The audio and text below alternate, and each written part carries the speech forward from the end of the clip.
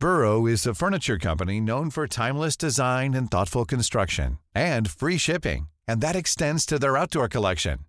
Their outdoor furniture is built to withstand the elements, featuring rust-proof stainless steel hardware, weather-ready teak, and quick-dry foam cushions.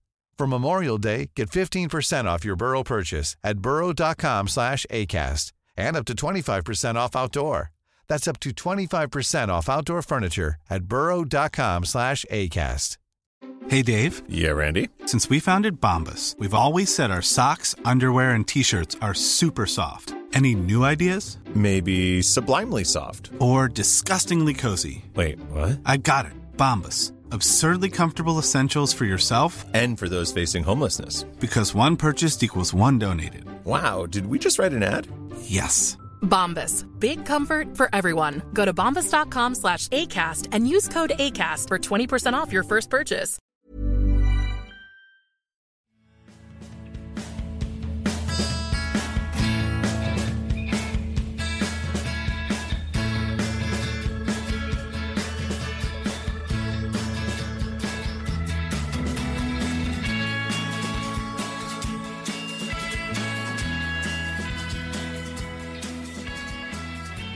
Välkommen till Klacken.nu mina damer och herrar. Riktigt ja, det är måndag morgon, då kan man sluddra lite. Men det jag tänkte säga det jag tänkte säga är välkommen Makoto, hur mår du? Jo då, det är bra tycker jag. Mycket bra fotboll i helgen har det ju varit. Och nu är det ju tyvärr ett landslagsuppehåll, eller för Real Madrids del som tur var ett landslagsuppehåll kanske. Men tycker jag att det rullar på ganska bra här. Ja. Jo, verkligen. Jag har också tittat på fotboll. Jag var faktiskt i Spanien, men jag tittade inte på plats på fotboll. Jag tittade även där via en skärm. Men det är för dåligt. Ja, det var tyvärr fanns ingen ligafotboll man kunde hoppa in på direkt. Var lite Vart i Spanien var det då? Barcelona faktiskt. Ja, de hade ju borta där. Espanyol är inte hemma där. Espanyol hade ju hemmamatch igår, men då kanske du var tillbaka. Ja, då var jag på hemvägen. Så det var nej, nästa gång får det bli. Men som ni hör är det ju direkt spansk fokus med Makoto i lurarna. Och jag tänkte i det här avsnittet snacka lite om tabelläget, om den nuvarande statusen bland klubbarna. Självklart inte alla, det skulle jag gärna vilja, men det skulle ta lite lång tid. Men lite allmänt genomskådligt. Men jag tänkte man kan ju ta upp det som kanske är på folks medvetande direkt. Och det är nämligen att både Barcelona och Real Madrid leder inte ligan, inte Atletico Madrid heller. Det är nämligen Sevilla efter 8 spelade matcher, 16 poäng.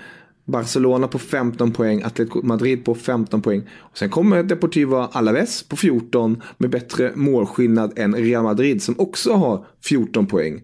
Hur känns det så här ligastartsmässigt för La Liga tycker du? Alltså det har ju varit en jättekul liga, alltså start på det här sättet, alltså för den tittare som inte bryr sig eller har någon lagtillhörighet, eller för den delen vill se Barcelona och Real Madrid misslyckas, så har det ju varit en fantastisk ligastart. Det där begreppet om tvålagsliga kan man ju kasta någonstans och göra vad man vill med. Att Sevilla ligger i topp känns också verkligen att det här kommer låta väldigt efterkonstruerat, men det är inte helt förvånande att de är med där uppe. De har fått jobba i lugn och ro. Machin, alltså, som har kommit in, har ju ändrat deras spelsätt lite och verkar ha hittat väldigt rätt på ett sätt. Han spelar ju ett helt liksom obalanserat inne mittfält där med Sarabia, Banega och Franco Vasquez. Det låter ju som ett mittfält som överhuvudtaget inte ska fungera mot något motstånd. Men när han spelade mot Real Madrid så fick de ju 3-0 efter 45 minuter. Må så vara mycket på att Real Madrid inte kunde utnyttja Sevillas defensivt ganska bräckliga då mittfält. Men det här Machins fotboll och hans idéer har satt sig så oerhört tidigt i det här laget. Och det såg man alltså tendenser av redan i början av säsongen. Man fick också de här tävlingsmatcherna i Europa League, må så vara mot brödgäng från diverse länder, där man kunde spela in det här och där det faktiskt var allvar. Cupmatchen mot Barcelona, det såg bra ut. Det fanns en när väl Sevilla kom framåt de matcherna så skapade de någonting, det hände någonting. Så man har sett tendenser på att det här ska kunna bli bra, även om starten var lite småknackig. Och nu känns de ju ostoppbara, förutom en kall torsdagkväll i Krasnodar i Europa League då. Men det gäller ju flera spanska lag att det gick dåligt borta i Ryssland, om man ska gå in på det då. Men det är ju en jättekul start på ligan, det är inget att snacka om. Verkligen, du är redan inne på det. Vi har deras bästa målskytt Ben Yedder har gjort 5 mål på 6 matcher. Det är ju extremt viktigt att man får igång målskyttet sådär med ens målkung så tidigt på säsong som möjligt. Ja, alltså det har väl varit lite problemet för Sevilla tidigare har ju varit att man inte har haft det här riktiga målskyttet, åtminstone förra säsongen. Med Ben Yedder som du nämner, Muriel en annan, det är duktiga forwards, men det är forwards som är väldigt duktiga på att också bränna lägen när det som mest gäller. Nu har man ju under sommaren varit ute efter väldigt många anfallsalternativ. Mariano var ett av dem, han hamnade i Real Madrid. Michy Batshuayi var ett annat, han hamnade i Valencia. Och till slut så satt man då med André Silva från Milan. Och det har ju varit en fullkomlig succé, för han har ju varit precis den typen Sevilla behöver. Han har dessutom gett Ben Yedder då, när han har fått spela det understöd han behöver och den frihet. Och att André Silva ligger på 7 mål efter, jag tror det är 7 mål va? Nej, André Silva 7 mål. André Silva ligger på 7. André Silva 7 mål, ja. André Silva menar precis 7 mål. Och ja, det är ju ett tecken på, det är ju succévärvning på alla sätt och vis för dem. Och fått in honom, och han känner också friheten, och han kommer ju inte till sin rätt riktigt till Milan heller. Men det är ju en supertalang, det är en oerhört duktig anfallare och en klinisk också. Och har visat det i det här Sevilla som, ja, de ser bra ut. De ser riktigt bra ut, och jag tror att vi ska nog inte kasta bort dem ur den där toppgruppen allt för tidigt, kan man väl säga. Verkligen inte. Sevilla, som alla vet, har ju haft sina framgångar i Europa League om man blickar tillbaka de senaste 8-7 åren, och är ett lag som ska vara där uppe. Ett annat lag som man trodde och personligen hoppades på, ändå om inte jag är ett fan av dem så, men jag tycker att det är ett lag som hör hemma. Det är ju Valencia, som hade en riktigt fin fjolårssäsong, men de ligger just nu på en 14:e plats, 9 poäng efter 8 matcher, en vinst, 6 oavgjorda och en förlust. Lite skrålt, eller vad säger du? Ja, så är det ju såklart. De har ju rustat för att verkligen vara med där uppe i år på något sätt. Eller åtminstone vara uppe på Champions League-plats, vilket de tog förra säsongen då. Har fått jobba vidare under Marcelino som tränare. Men på något sätt så har det inte fungerat. Man fick den här skrala start. Alltså matchen mot Atletico i premiären var riktigt bra. Krysset där är inget att snacka om. Det är ett bra resultat för dem. Sen har det har gått grus i maskineriet. Det har varit lite långa startsträckor på många spelare. En Rodrigo som inte riktigt hittat den form man kanske är van att se honom vid. En Guedes som inte har riktigt kommit in heller på ett bra sätt. Var ju utmärkt första 10 mot Barcelona igår, men fick ju gå av skadad. Och där märktes också hur viktig han är när Barcelona fullkomligt tog över den matchbilden. När Guedes försvann. Cheryshev som kom in, inte riktigt samma kvalitet på honom tyvärr. Och sen en Parejo som sedvanligt blandar fantastiska insatser med att vara fullkomligt urusel. Och alltid får då kritiken, särskilt med den här kaptenspinnen på armen. Ett försvar som inte riktigt har satt sig än heller, och en Marcelino som inte riktigt har velat spela in en ordentlig startelva. Du har både Batshuayi och Gamero som har kommit in och inte heller ännu till fullo kommit in i Valencias spel heller.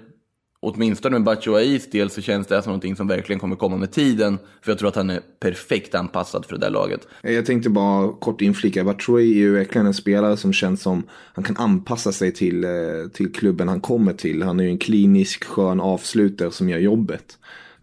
Och där hoppas man ju bara att det ska bara rulla igång snart. Jag tyckte ändå se ganska fina intentioner från honom igår. Han är klok, smart spelare som, och dessutom har den här alltså, djupledsgående kraften och är jävla mångsidig som anfallare. Han kan ju göra det allt framåt i princip. Verkligen. Oerhört duktig spelare, och jag förstår att Sevilla var lite sura där när man inte lyckades locka över honom. Men ja, Valencia, de fick ju den där viktiga segern mot Sociedad och kryssen mot Barcelona. De hade väl kanske velat ha mer än så, kändes det som, på den allmänna stämningen hos laget och sett i tabelläget också. Men man ska tillägga, det är bara 7 poäng upp till Sevilla på första plats.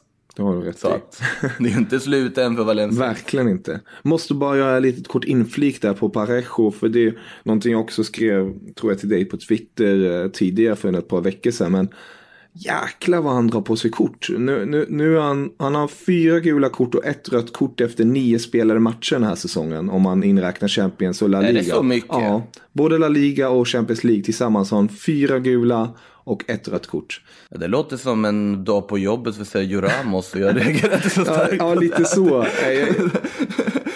Jag blev lite förvånad bara Parejo att han men det kanske, ja. Ja, men Parejo är ju i en utsatt roll på mittfältet och är ju en spelare som är ganska mycket på humör och så också, så att de korten kommer ju komma på en sån spelare under säsongen. Sen problemet med Parejo är att han ibland kan se så oerhört loj och liksom ointresserad ut på ett sätt som en lagkapten inte ska göra. Ja. Och det har ju varit ett problem för Valencia att han är så pass ojämn, men samtidigt vet alla vilken kvalitet han egentligen besitter, och ibland så får han för sig och kliver fram verkligen för dem. För han och Kondogbia ska ju vara liksom det ordinarie inne i mittfältet för dem. Det är ett skönt inne i mittfält tycker jag ändå, att det är roligt att de har det förtroendet och är i Valencia med den kvaliteten de besitter. För att som vi har sett tidigare, de kan verkligen leverera. Nu är det bara dags att vända det här kryssfacit till en vinstfacit. Men man plockar i alla fall lite men poäng. Det tror jag kommer med tiden också, så att det känns som att de är på rätt väg i det de håller på med i alla fall. Om vi går till ett annat lag som också, för att vara just Barcelona, är lite segt. Det är ju senaste ligaformen. Vi har 4 matcher, ingen vinst, till och med sämre än Bayern München. Det hade jag inte trott. Och man har ju just nu i ligan, som jag sa innan, man är på en andra plats, så man är inte långt efter eller någonting sånt, men det är ju rätt så lite annorlunda att se Barcelona på det här sättet i ligan, inte få igång det hela. Och vara tröga. Man spelar, som du var inne på, 1-1 mot Valencia senast, dessförinnan 1-1 mot Atletico Bilbao, sen var det förlust mot Leganés, sen var det oavgjort mot Girona 2-2. Så det är inte så här supermotstånd man heller har mött i ligan, kan man tycka. Vad tror du det stora problemet är för Barcelonas del? Alltså det stora problemet i Barcelona stavas ju laget utanför Messi på ett sätt. För det som har räddat dem senare tid är ju Messis egna briljans. Mot Tottenham var det så att Messi i princip vann den där matchen på egen hand åt dem. Ska tilläggas faktiskt att nu har ju Artur fått spela lite mer på sista tiden, och där har du någonting där de har prickat fullkomligt rätt i scoutingen. För den killen kommer vi få se mer av, eller borde få se mer av i Barcelona, för han passar perfekt in i den fotboll och den liksom spelfilosofi som Barcelona vill spela efter. Men någon som har fått oerhört mycket kritik av väldigt många med Barcelona-kopplingar eller Barcelona-känslor är ju Valverde som tränare, för det känns som att man inte riktigt har en idé vad man sysslar med. Försvaret sitter inte, alltså, och spelet blir väldigt Messi-beroende på så sätt att det är han som måste göra det på något sätt. Luis Suarez har inte kommit igång. Ousmane Dembélé, han glimrar till ibland, men fortfarande så är det beslutsfattandet som saknas hos honom. Coutinho som kommer ju mycket mer till sin rätt som en liksom winger i den här 4-3-3 än i någon sorts Iniesta-roll där han helst inte ska vara. Så det finns ju uppenbara problem i Barcelonas spel, att det fungerar helt enkelt inte. De har inte riktigt en idé än, förutom att hoppas på att Lionel Messi gör en sån där match så lite på slentrian som i princip bara han kan göra. Och det är ju det som har räddat dem från att faktiskt vara med här i toppstriden just nu, och det tror jag att ganska många skulle hålla med mig om, att om de inte hade haft Messi så skulle läget kunnat sett väldigt mycket mer prekärt ut än vad det gör just nu. Om jag slänger in det här då också som en stor faktor till att det kommer inte se så kanske ljust ut försvarsmässigt framöver, det är ju att Umtiti är skadad och man spelar då med en Piqué Vermaelen eller en Piqué Lenglet i inneförsvaret, och det är ju det är inte särskilt tilltalande tycker jag personligen. Jag är inget stort fan av Piqué så, med tanke på att jag tycker att han är extremt risktagande, han är lite nonchalant ibland i vissa lägen. Självklart, man kan inte stoppa under stolen att han är en väldigt duktig mittback, men försvarsmässigt när han inte har en spelare som har den kvaliteten som Umtiti bredvid sig, så ser lite svajigt ut. Men alltså, titta på målen. De har släppt in 9 mål hittills i år. Och nu vet inte jag exakt, men jag vågar nästan säga att över hälften är baserad på någon form av misstag av Gerard Piqué. Han har ju legat bakom väldigt många baklängesmål i år. Och så är det ju ett Umtiti som var helt bizarrt bra förra säsongen. Att han är skadad är ju ett otroligt avbräck för dem. Lenglet är en jättefin ersättare och jag tycker ändå han har skött sig ganska bra. Vermaelen, han är ju inte helt matchtränad än, så enkelt är det ju. Kort fråga, när var han senast matchtränad? Exakt. Det är ju lite så, och såklart att Umtiti är ett jätteavbräck för dem att inte ha med. För att det bidrar ju med en stabilitet, och du har en back som kanske tar det där ansvaret när Piqué inte gör det. Men det har ju helt enkelt inte fungerat för dem kollektivt hittills under den här säsongen på något sätt. Och jag vet att många Barcelona-fans är oroade över hur det ser ut, så kan vi säga. Och nu för tiden inte bara utanför plan utan även på plan. Ja, spännande. Och schemat som du är inne på, det är ju landslagsuppehåll nu först, men därefter väntar Sevilla. Så riktigt toppmöte direkt. Och bara en vecka efter det ser vi Real Madrid på Camp Nou också. Så det är ju saftigt schema, och lägg däremellan också ett Inter i Champions League. Så det blir 3 tuffa matcher att bita sig in i för Barcelonas del. Ja, det blir ju lite upp till bevis för Valverdes bygge på ett sätt det här. De behöver ju få bra resultat härifrån, annars så kommer nog han sitta relativt löst, vågar jag säga. Nu ska ju tilläggas, Barcelona hemma mot Sevilla brukar vara ett ganska bra recept för Barças del. Åtminstone vad jag minns utan att ha någon statistik framför mig, så känns det som en match där Barcelona brukar kunna gå vinnande ur. Tror jag Sevilla passar dem ganska bra också. Champions League har man ju fått lite andrum, så det är ju inte kniven mot strupen på det här sättet där, i och med att du har de där 2 vinsterna från de första matcherna. Och sen Clasico vet ju alla hur det kan gå, och där spelar egentligen inte dagsform eller läge någon roll, utan det blir något helt annat. Det blir ganska intressant att se hur Barcelona då kan luckra upp ett Real Madrid som ju inte heller överhuvudtaget fungerar. Nej. Så det... Ja, det blir väldigt spännande. Lite roligt såg jag precis här nu. Både Sevilla, Inter och Real Madrid-matchen är hemmamatcher. 3 hemmamatcher efter varandra. Det händer inte ofta. Ja, det är så. Ja, de får väl liksom stationera sig där på Camp Nou och ha läger där liksom i en vecka nu. Där bo i omklädningsrum. Ja, lite så. Det blir nog bra. Ja, du är inne på det. Real Madrid, tänkte vi hoppa till dem direkta som ni hörde inledningsvis. Måste vi göra det? Ja, vi måste ta på dem lite i alla fall. Som ni hörde inledningsvis, då har det inte gått riktigt vägen där heller.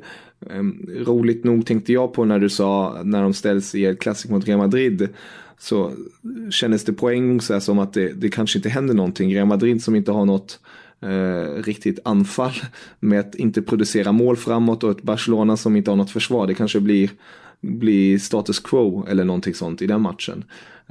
Men innan vi går in på det, kort bara, Real Madrid och deras läge just nu. Nu har de 3 matcher i ligan, 2 förluster, 1 oavgjort resultat mot Atletico Madrid för 2 veckor sedan. Förlorade i helgen mot Deportivo Alaves. Måste understryka, Gudetti var inte med. Så det var ingen svensk succé där. Men ja, tufft för Real Madrid, och det ryktades redan, såg jag på sociala medier, att Lopetegui kanske hänger löst redan nu att få kicken. Vad tror du om det? Ja, jag har sett många Madrid-fans som har skanderat att han ska sparkas efter Alaves-matchen. Jag är väl av typen att jag förespråkar form av tålamod. Om vi backar bandet lite, titta på efter 3-0 mot Roma hur man hyllade det här laget istället. Problemet som har varit, nu har det ju inte gjorts mål på 4 raka matcher om man räknar in Champions League. Och det är första gången sedan 1985 tror jag det är, som Real Madrid inte gör mål i 4 raka matcher. Och det har ju, på så sätt så har det ju blivit en rekorddålig start. Nu har man ju räddat upp av att andra lag har tappat och inte heller övertygat, med andra ord Barcelona då. Men det var, alltså Sevilla-matchen var ju ett fullkomlig kollaps i första halvlek med 3 försvarsmisstag av Marcelo i princip ger dem en 3-0-ledning. Kunde ha blivit annorlunda i den matchen, det fanns intentioner, det fanns idéer i andra halvlek, men det vart inget av det. Atletico-matchen dominerar man andra halvlek och fortfarande kryssresultat i den matchen är ett godkänt resultat. Så där kändes det ändå inte som att det var fara och färde. Sen kommer CSKA-matchen som är ett så här klassiskt bottennapp, på tal om kalla midweek-kvällar i Ryssland som jag var inne på tidigare. Ja, där har man skapar fortfarande återigen. Men man får inte det där lilla extra. Så där var man fortfarande lugn. Sen kommer då den här Alaves-matchen i helgen, som är undermålig på alla sätt och vis. Och också blir någon sorts tändvätska för det här liksom skanderandet om att Lopetegui ska försvinna. Där då den spanska tränare som då har infört en form av possession-fotboll i Real Madrid på ett annat sätt än man kanske är van vid att se, väljer att ställa upp ett 4-manna mittfält bestående av Kroos, Modric, Ceballos, Casemiro. Det är alltså 4 innermittfältare som på ett eller annat sätt vill vara inblandade i någon sorts uppbyggnadsfas. Du har ingen djupledslöpare överhuvudtaget. Och lägg där till då att både Carvajal och Marcelo, som då logiskt sett, om du spelar med en diamant eller vad du nu gör med de där 4 mittfältarna, måste fylla på i de där kanalerna utifrån för att ha någon form av kantspel. De är borta, skadade. Och Driosola gör det. Då unga högerbacken man har värvat, som nu kommer få speltid och Carvajal är borta i 6-7 veckor eller något. Men han har inte riktigt den här kvaliteten, åtminstone en eller där, att göra någonting av det. Och sen Nacho, en jättefin fotbollsspelare som jag tycker är oerhört underskattad. Men han ska inte vara vänster wingback och vara ansvarig för offensivt spel. Det funkar inte. Och det här är ju ett problem med Lopeteguis fotboll, att den är så beroende av 2 faktorer som jag ännu inte har nämnt. Den ena är Isco som sitter på skadelistan. Som är den där som på något sätt kan bryta det här passningsmönstret, hitta de här insticken, göra någonting av det här bollinnehavet. Han finns inte med och det hans saknad syns. Och det andra är att Lopeteguis fotboll är oerhört beroende av en välfungerande Benzema.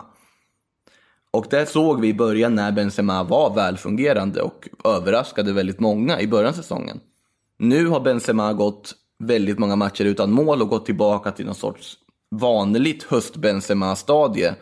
Och då funkar inte den här fotbollen, för Benzema är så oerhört viktig i sitt rörelsemönster, i det han gör, öppna ytor, skapa. Han är oerhört viktig i det sättet som Lopetegui har valt att spela med Real Madrid, eller har valt att spela med alla sina lag. Och när Benzema inte fungerar så fungerar inte spelet. Eller Bale kom tillbaka precis från skada. Han är den som kan ta de där djupledslöpningarna. Funkar inte heller. Mariano som kommer in i paus. En perfekt boxspelare på så sätt. Men hamnar på något vänster i att han ska börja liksom stå felvänd borta vid en hörnflagga och fördela boll. Det går inte. Han ska inte göra det. Och det finns så mycket problem med det. Asensio som inte har hittat formen heller. Det ser ju inte bra ut, och mot Alaves man skapar ju inte en målchans i princip. Det är helt sanslöst. Och Alaves ska tilläggas, det måste en brasklapp här, att Alaves har sett väldigt fina ut. Överraskande fina ut, och det är ett välfungerande starkt kollektiv.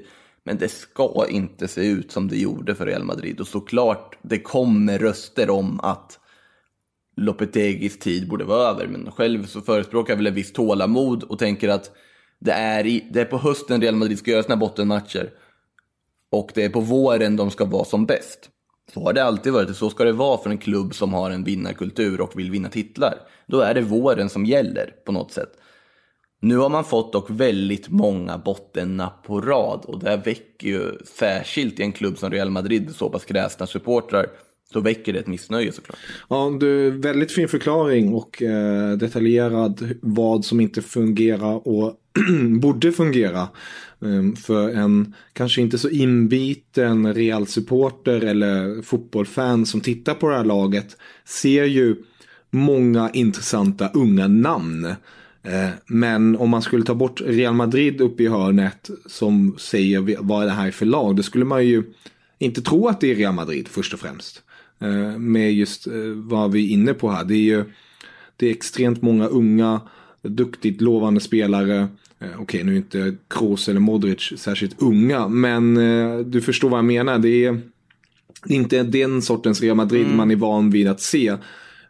Vad tror du ledningen Perez kommer göra härnäst om det här inte blir så mycket bättre? Kommer vi få se någonting i januarifönstret redan vart man drämmer på? För man har ju inte gjort något sånt här superstark, stor värvning de senaste, 2-3 säsongerna nu?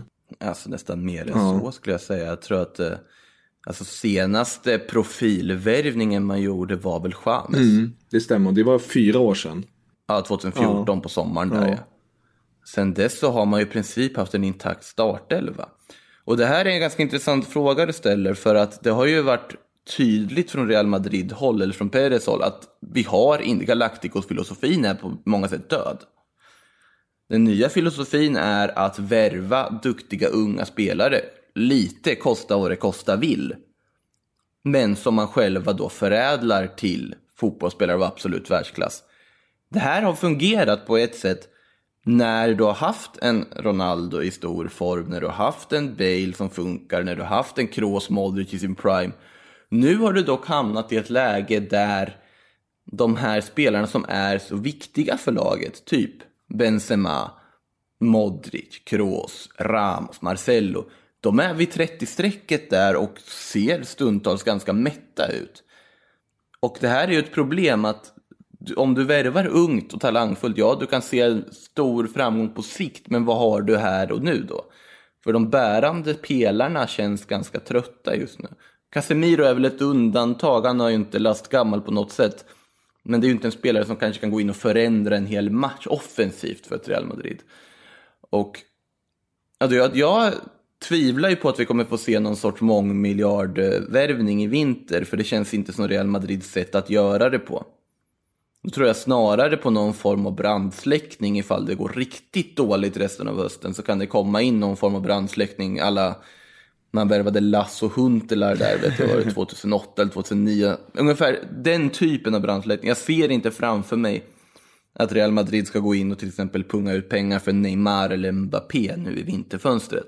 Då ska det till att man i princip förlorar resten av hösten och tappar klubblags-VM på köpet.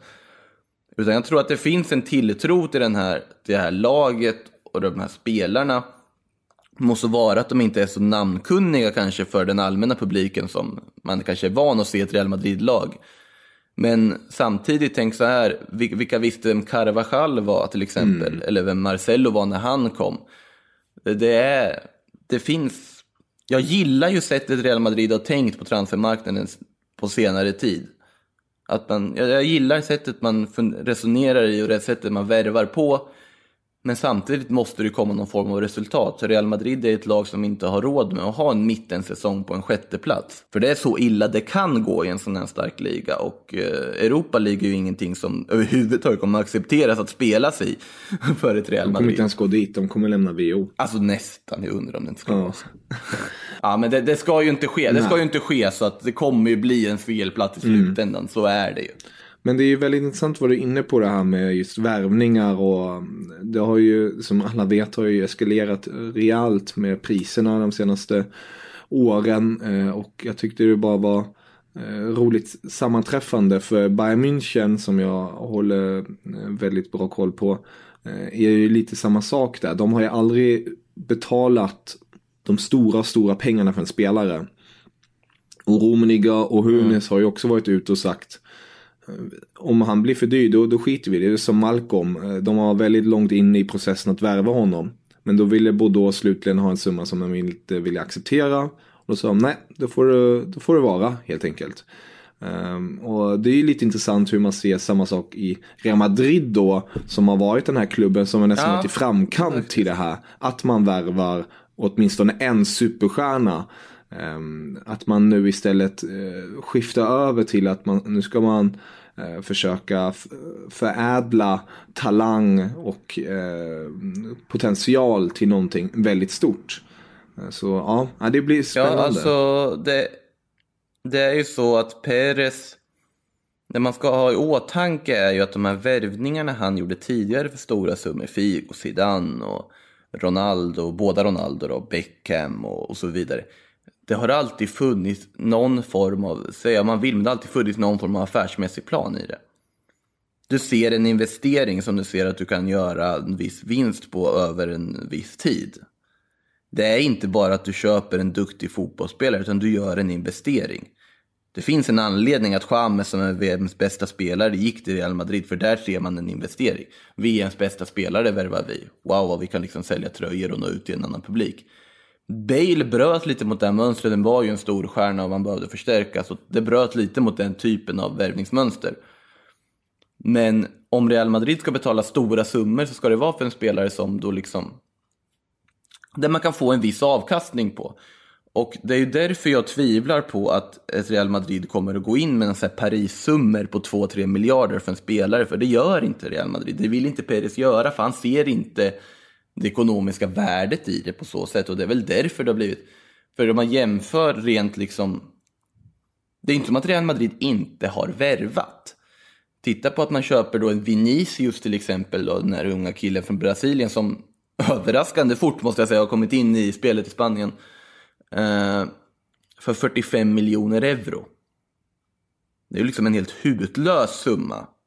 En helt hutlös summa för en sån spelare. Så att man lägger ju fortfarande mycket pengar, men man prioriterar de pengarna på annat än de mest namnkunniga stjärnorna. Och det kan man ju tycka man vill om. Men pengar används fortfarande i Real Madrid, även om det inte används lika mycket som man kanske är vanligt. Det har du faktiskt fullständigt rätt i. Ja, det är väldigt intressant att se det här Real Madrid, hur de ska ta sig an den fortsatta utmaningen. Man är just nu på en 5:e plats, och det är inte så att man är långt efter toppen. Härnäst. Nej, 2 poäng upp till Sevilla. Precis, så det är bara en seger och sen tapp för Sevilla, så är man redan i kapp där.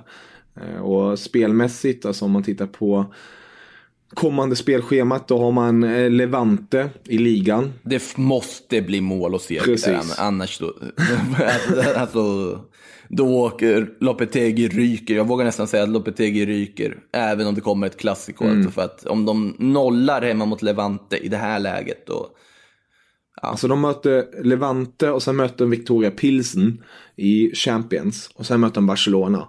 Ja, det är väl också ett läge där du inte får nolla. Det är ju bra att få de här matcherna, man får lite urladdning inför ett klassiko. Det tror jag det är nog en fördel för Real Madrid. För Barcelona är det väl nästan en fördel att man får liksom steppa upp ordentligt inför klassiko. Det finns ju fördelar med båda typerna av spelscheman inför en sån stor match, skulle jag säga. Det blir väldigt intressant schema med tanke på det. Ett annat lag som ska vara där uppe, som är där uppe, är Atletico Madrid. Och de öppnade ju, som vi var inne på där i början, mot Valencia med 1-1 i första matchen för säsongen. Och sen har det trummat på lite halvdant. Blev en liten oväntad torsk mot Celta Vigo med 2-0. Och sen har de ändå plockat sina poäng. Hur tycker du det här Atletico Madrid är nu för tiden, med Griezmann som är tagit ännu ett kliv upp mot den här absoluta toppen? Man har en Diego Costa tillbaka i laget, som dock är skadad just nu. Man har vävat in Thomas Lemar. Man har en liten föråldrad backlinje med Godin som fortfarande är kapten.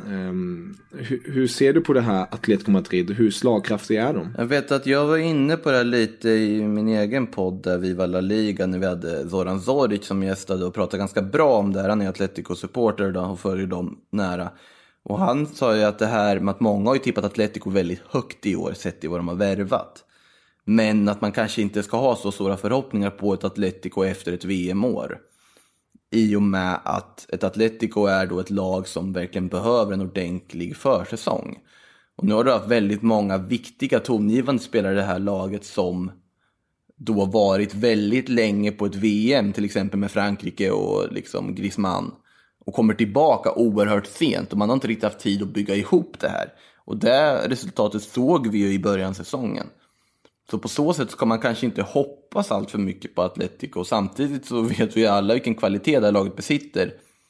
Men samtidigt sättet nu tar ju de sig an matcher defensivt ganska ofta. Men sättet de tog sig an andra halvlek mot Real Madrid på känns som ett lag som, även om Atletico gillar att göra så är det ett lag som inte är helt färdigt, som inte är 100% än, så enkelt är det. Sen är det ett lag som har en oerhört hög högsta nivå och fortfarande ett oerhört bra lag, och man absolut inte ska räkna ut. Nu har ju de fått lite av en gratisbiljett in i och faktiskt vara inblandade i en guldstrid i och med att varken Real Madrid eller Barcelona har fungerat. Så man kan ju absolut inte räkna bort dem. Det är ju ett jättebra lag, och det är ju också ett lag som jag tror kommer hitta sin prime längre fram. Om vi tittar liksom våren när de verkligen fått spela in där. Lemar har ju sett jättefin ut, tycker jag, och sett intentioner av det i alla fall, och kommer nog komma in i det där utmärkt väl när han till fullo har förstått Simeones inte helt enkla fotboll att ändå förstå och sätta sig in i. För det är ju en fotboll som är väldigt uppoffrande och kräver väldigt mycket från varje individ i sätt till jobb och liknande.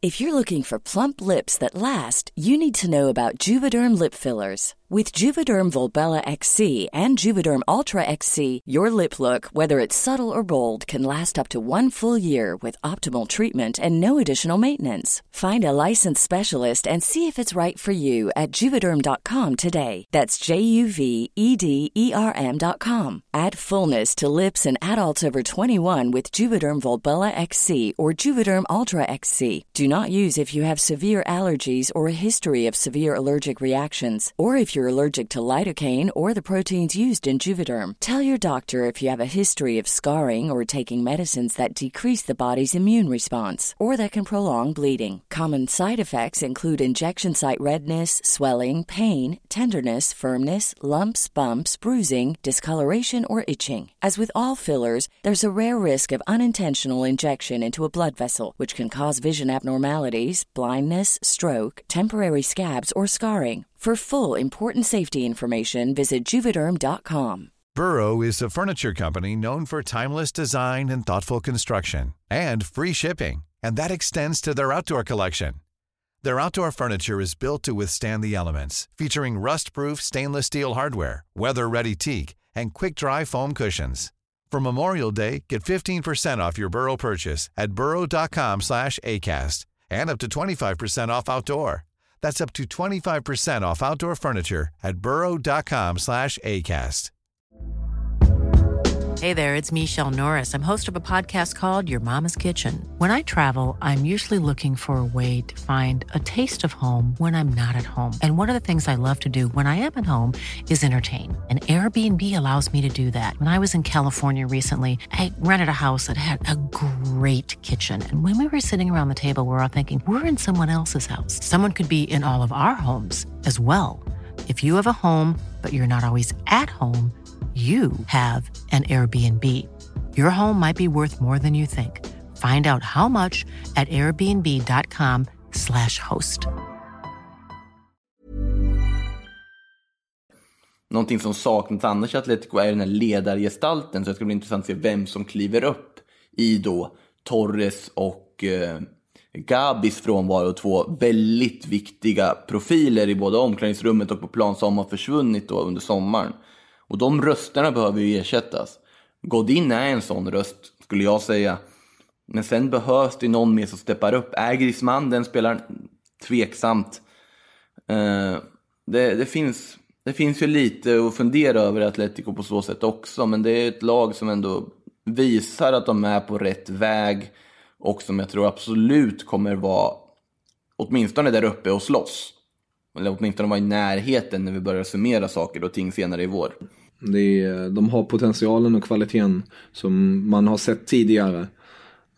Och just den här faktorn som du är inne på, den kanske, vissa kanske tycker den är lite långsökt, men jag tror det definitivt ligger mycket i det med VM och när ett mästerskap har spelats, och speciellt med Griezmann med tanke på att han vann VM, då kommer han ju lite extra sent. Ja, det blir ju alltid så med spelare som har vunnit VM också, att de känns ju ganska mätta. Nu gjorde ju Mbappé 4 mål på 13 minuter igår för Paris, men samtidigt så var ju inte han i sitt liksom essay där i början av säsongen och lite irriterad och tog röda och vet inte vad han gjorde riktigt.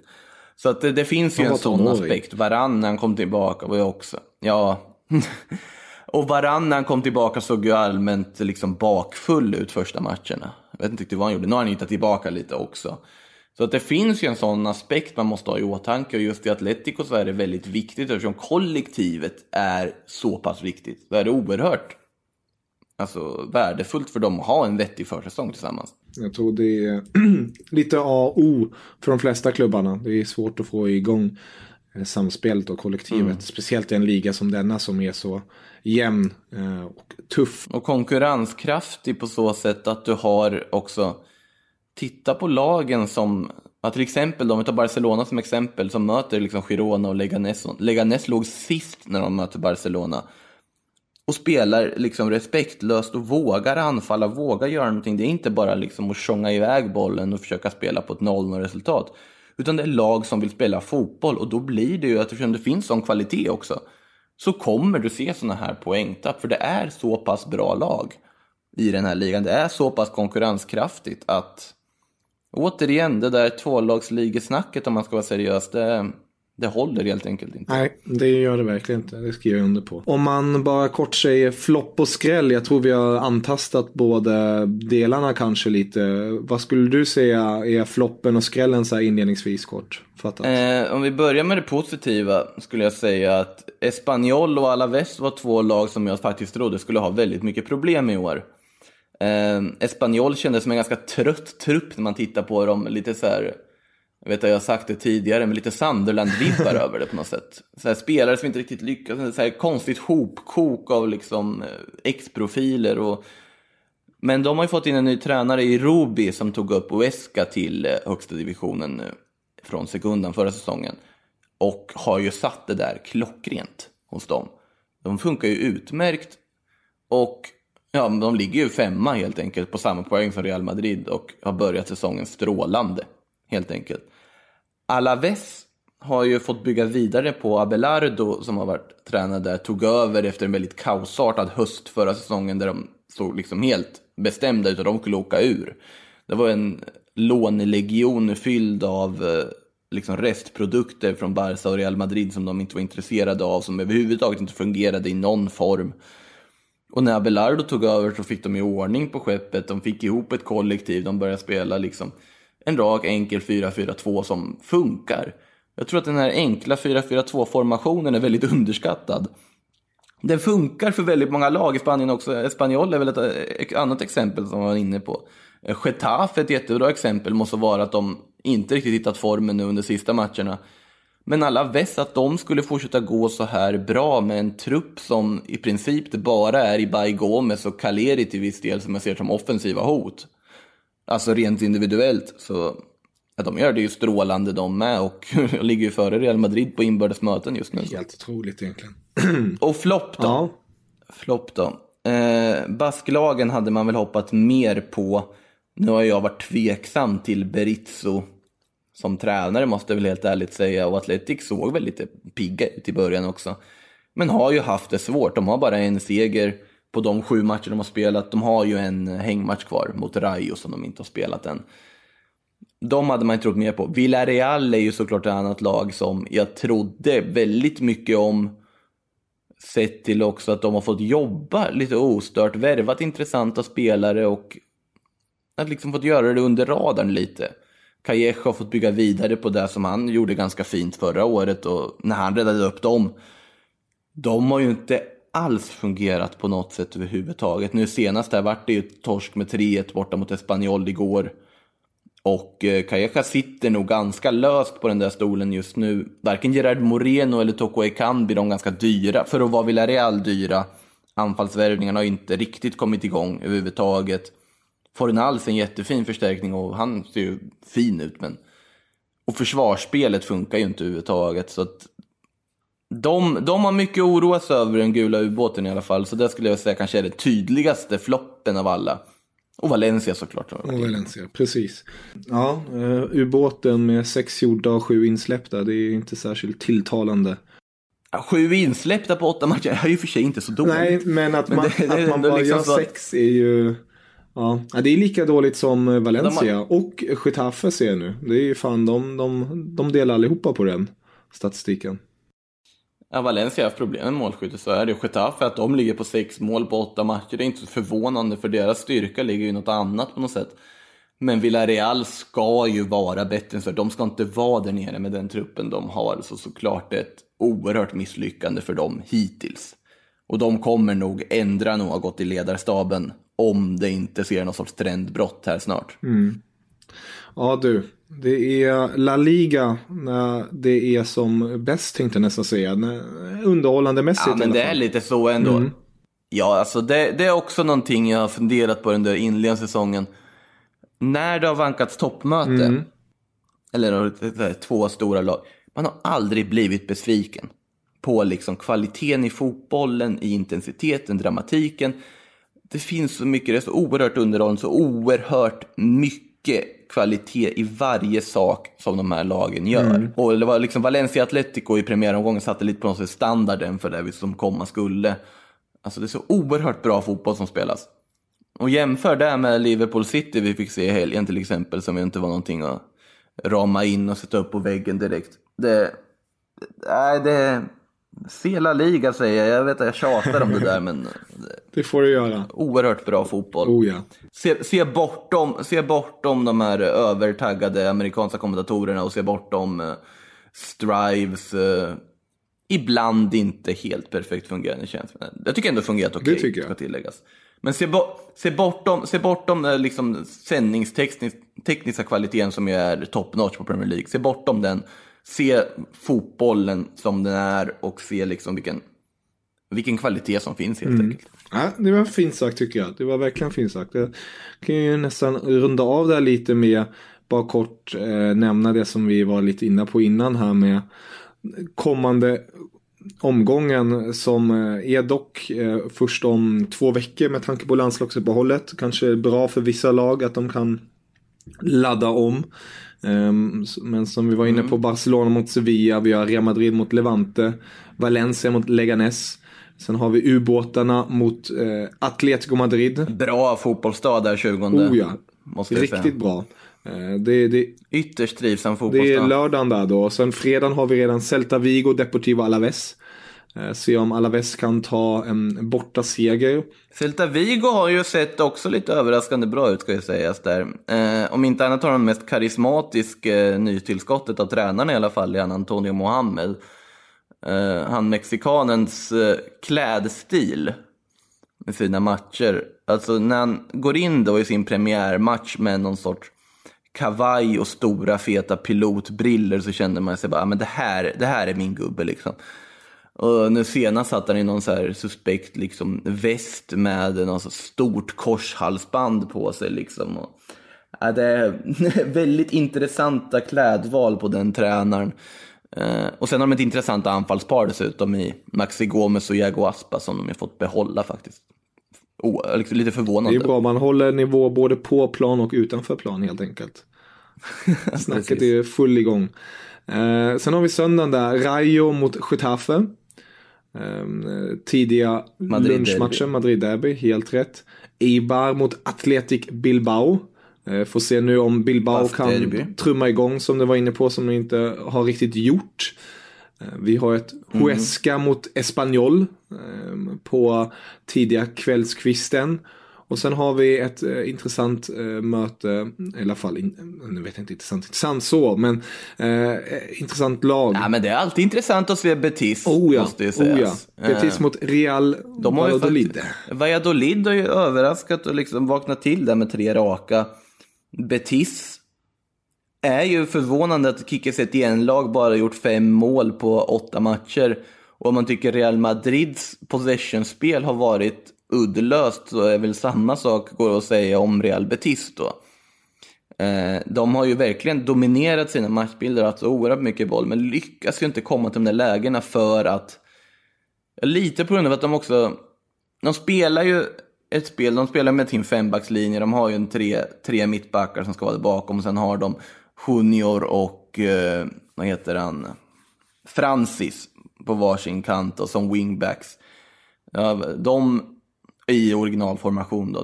De är duktiga spelare, men det är lite uddlöst på ett sätt. Det fungerar inte riktigt. Och sen har du dessutom en Inui de värvar som inte alls kommer till sin rätt, då yttrarna i Setiens fotboll förväntas spela nästan som någon sorts innermittfältare, som någon sorts spelfördelare. Och det här har ju inte helt trummat rätt för då det här Betis som jag har värvat jätteintressant under sommaren. Och de har inte fått igång anfallsspelet. De saknar också en riktig målskytt. Loren är duktig, men det är inte den där liksom killern inne i boxen. Och de skulle nästan behöva en sån. De skulle behöva någon liksom stor, stark anfallare alla Bas Dost eller någonting och dra långboll på. För att kunna variera lite. För de blir ganska lättlästa.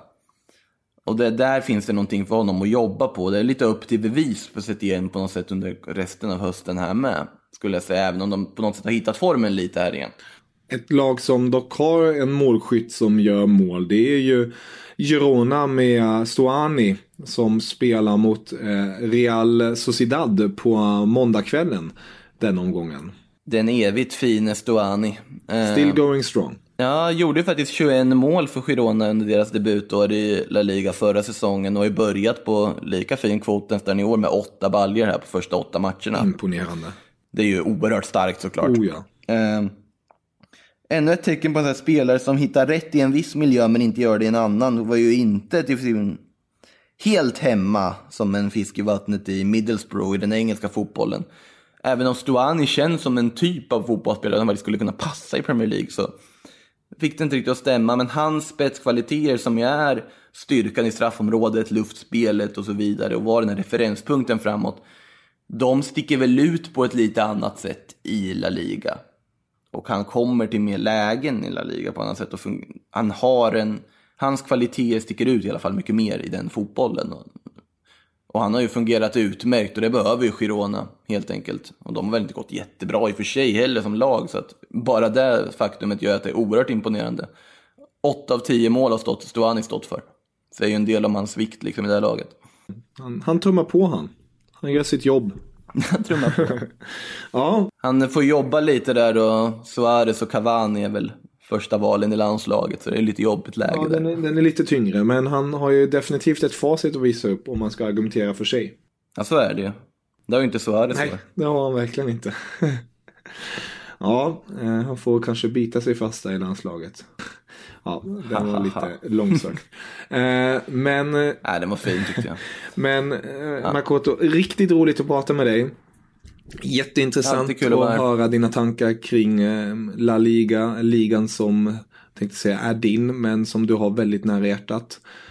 Och Ligan som berör. Eller som de ser i den där reklamen, It's more than football. Ja. Den fruktansvärda reklamen, de här 2 barnen som sitter där liksom. How was Spain? They go crazy for football. It's more than... Ja, i alla fall. Det sammanfattar ganska bra. Det sammanfattar det verkligen bra. Men som du var inne på också tidigare i podden, så har du en podd som jag definitivt tycker att man ska kika in på. Nämligen, var tittar man den? Ja, man hittar den på där man hittar poddar. Eller på att säga Acast och iTunes och Soundcloud är väl de ställena den finns. Viva La Liga, då heter den. Inte att förväxla med varken. Det här var ju lite roligt när jag skapade den här podden. Ja, men det här var ett fyndigt namn. Inser att det finns för det första en dansk podd som har lagts ner som heter samma sak. Och dessutom finns det ett tv-program på någon sån här kanal med Guillaume Balag och sånt där. De heter exakt samma sak. Så att det var inte så fyndigt ändå. Men podden finns i alla fall. Vi pratar om spansk fotboll på svenska då, med kunniga gäster som kommer in och... vi dissekerar helt enkelt denna spanska fotboll. Så om du ska lyssna på den förutsätter att du har någon form av intresse av spansk fotboll eller vill lära dig något om spansk fotboll. Men om ni vill det och har det så är ni jättevälkomna in i den lilla värmen som puffar på där oftast någon gång i veckan. Låter utmärkt, det rekommenderar jag verkligen varmt. Jag är inte lika pigg som dig på att lägga ut poddar måste jag väl säga. Blir förvånad, det kommer så många klacken hela tiden liksom. Det var pang, pang, pang liksom. Gör du något annat än att podda? Ja, det är en väldigt bra fråga. Jag tuffar på här. Ja, jag har svårt att slita mig från träffa och höra er allihopa. Det är kanske det att man glömmer bort. Man ska också göra annat kanske. Men ja, det är till en annan historia istället. Får ta något så här avsnitt och öppnar upp det om liksom ditt poddberoende. Ja, precis. Måste sitta framför en mick med någon. Det måste. Chock det hade varit om du gjorde det ändå. Det var ett bröt hela. Kom plötsligt det nya, inte något annat beroende. Det är poddberoende. Måste spela in podd. Ja. Ja, beroende är inget att skämta om. Det är det verkligen inte. kan jag kanske tillägga. Det ska vi verkligen göra. Det är inget som man ska skoja om så. Men podd är i alla fall skoj. Det kan man säga. Det är ju det. Det är det verkligen. Men Makoto, jätteroligt att prata med dig. Sköt om det nu så hoppas jag att vi hörs snart igen. Det gör vi säkerligen. Ha det bra, detsamma. Auf Wiedersehen. Auf Wiedersehen.